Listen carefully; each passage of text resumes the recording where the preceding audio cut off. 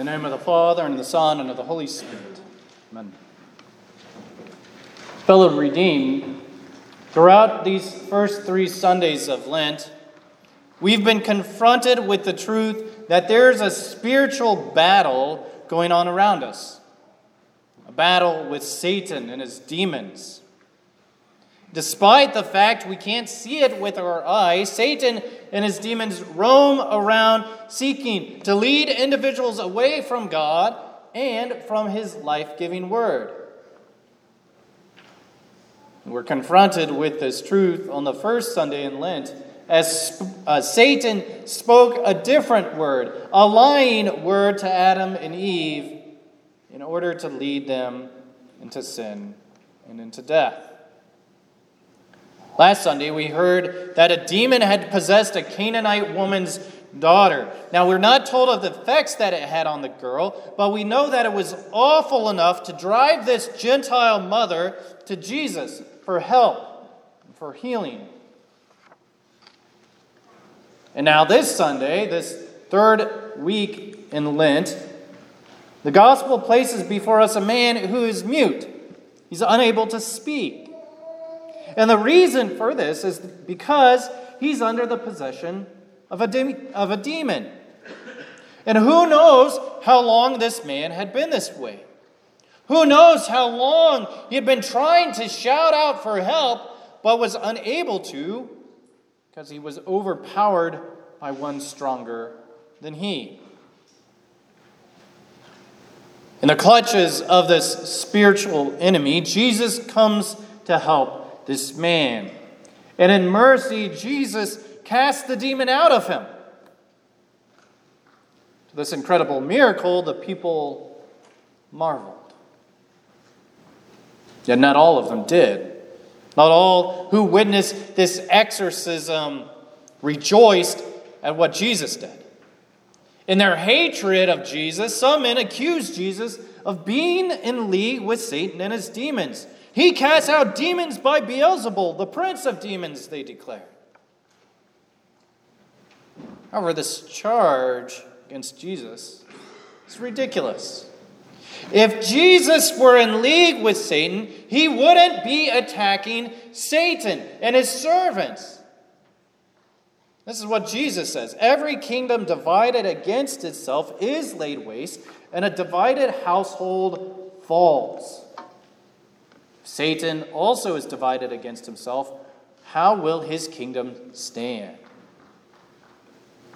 If Jesus isn't on the side of Satan, then clearly he's on the side of God. For there are 2 and only 2 kingdoms, the kingdom of Satan, the kingdom of God.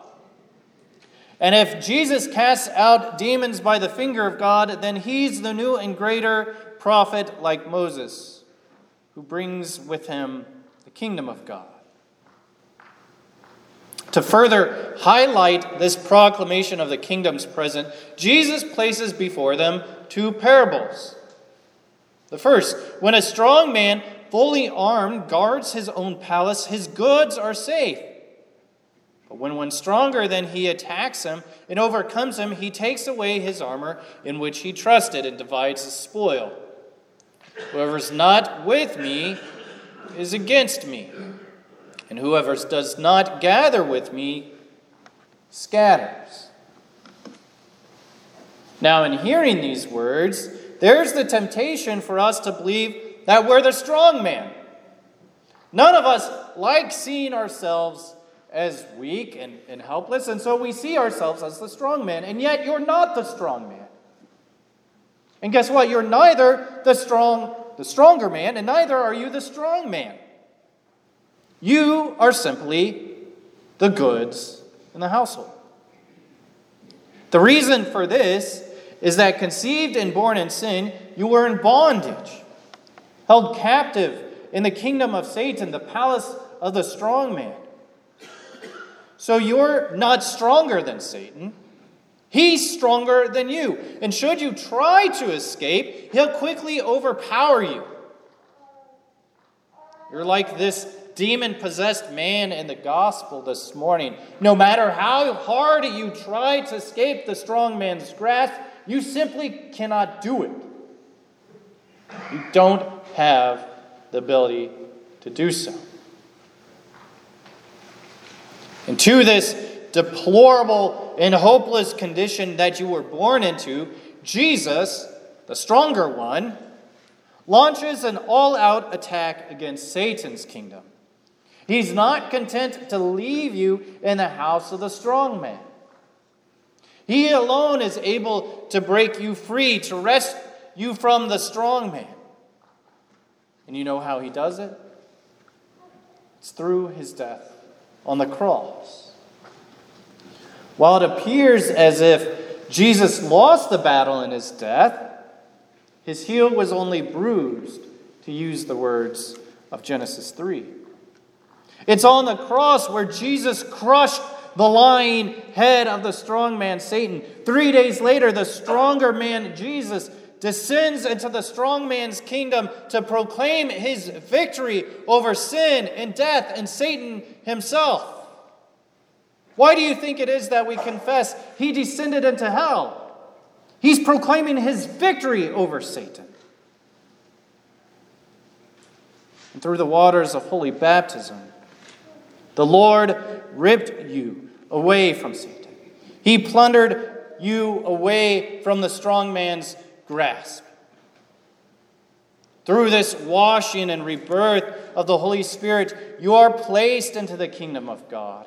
Christ sets you as one of his beloved children and bids you to dwell in his house. He speaks his words of comfort, of forgiveness of sins, to comfort you with the joy and hope of life and the resurrection from the dead.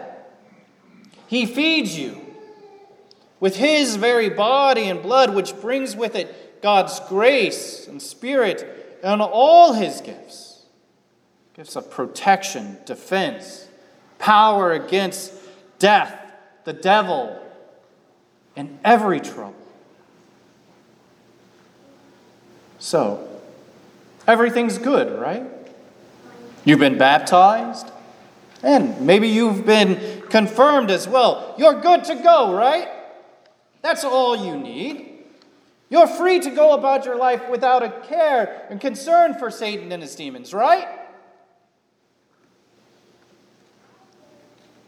While Jesus has, in fact, won the victory through his crucifixion and glorious resurrection from the dead, the battle lingers on until Christ appears again in glory, revealing to all that he has, in fact, won the victory. Consider the second part of this morning's parable. When the unclean spirit has gone out of a person, it passes through waterless places seeking rest, and finding none, it says, I will return to my house from which I came. And when it comes, I find the house swept and put in order. Then it goes and brings 7 other spirits more evil than itself. And they enter and dwell there. And the last state of that person is worse than the first. Having been driven out in the waters of holy baptism, Satan knows better than to fight where he knows he'll lose. He can't withstand your baptism, for it's nothing less than the almighty power of the triune God, Father, Son, and Holy Spirit. He can't withstand God's word. So what does Satan do? Well, he simply bides his time. He waits. Satan isn't omniscient, all-knowing like God is. He's not almighty like God is. However, he knows an opportunity when he sees one. He notices that while you've been baptized, you don't daily repent of your sins. He notices when you conform to the standards of success established by the world around you. He notices when you no longer walk as a child of light, but indulge in the passions of the sinful flesh. He notices when you're not abiding in God's word, only reading and studying it every now and then, or possibly never. He notices when you neglect the proclamation of the gospel in order to make a little bit more money. He notices when you only come to church and Bible studies and Sunday school when it's convenient for you, when it fits within your schedule and your sports schedule, your work schedule or sports schedule. Satan is watching. He notices when the house of your soul has been swept clean, that is void of Christ and his life-giving word. When the house of your soul is void of Christ and his word, Satan returns with even more force and more strength. It goes and brings 7 other spirits more evil than itself, and they enter and dwell there. The state of the Christian soul, the one who has fallen away from the faith, is worse than it was before he became a Christian. The one who neglects God's word for the love of anything else is the one who opens the door for every evil spirit to invade and take over his life. Neglect, despising, boredom with God's life-giving word is just what Satan and his demons need to capture a person's soul and to take it down to hell and death. Fellow redeemed, repent. Repent of your apathy, your laziness, your indifference to the holy things of God. In a world where Satan and his demons roam seeking someone to devour, there are no empty houses. There's no neutrality. You are either in the kingdom of God or in the kingdom of Satan. You're either with the stronger man, Jesus, or you're against him. So what do you want? More money or greater knowledge of God's word? What do you want? Greater respectability by your neighbors or deeper love of God's promises? What do you want? A neat and tidy life in which you're the center of the world, or a cluttered life with God's love flowing through you to others? What do you want? A life of satisfying the desires of your flesh for more stuff, more power, more praise, more glory? Or a daily dying and rising by your baptism, drowning your sinful flesh in Christ's blood? What do you want? A life of spiritual ease in which your conscience is at peace because it's dead? Or a life of struggle lived under the suffering and the shelter of the cross, where all of your sins are washed away? What do you want? Jesus said, "Blessed are those who hear the word of God and keep it." This was in response to the woman in the crowd who raised her voice and said to him, "Blessed is the womb that bore you and the breast at which you nursed." Having borne the eternal Son of God, Mary was certainly blessed. And yet, even more so, more than her, Jesus reveals the one who is blessed is the one who hears the word of God and keeps it. Now, to keep God's word doesn't simply mean to know about it and agree with it. To keep God's word means to believe it, to depend on it, to guard it throughout your entire life.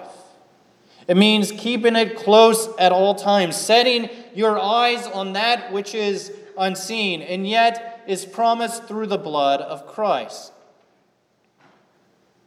Take firm hold of instruction. Do not let go. Guard her, for she is your life, as Solomon writes in his Proverbs. Keep watch on God's word so that you don't give the opportunity to the strong man and his minions.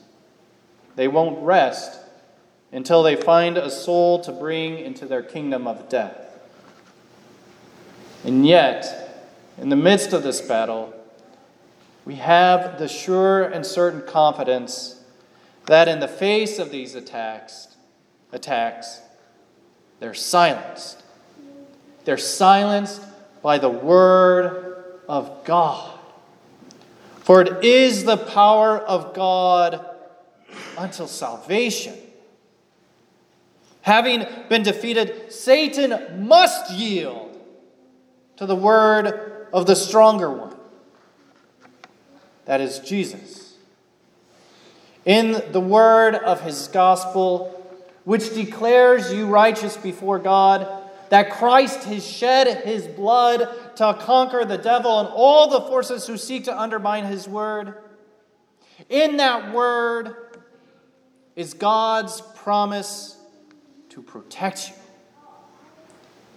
his baptized child, from the evil forces of the strong man's kingdom. Fellow redeemed, God is faithful. He will keep his promise. So keep, defend, guard his word. For blessed are those who do. Amen. The peace of God, which passes all understanding, keep your hearts and minds in Christ Jesus.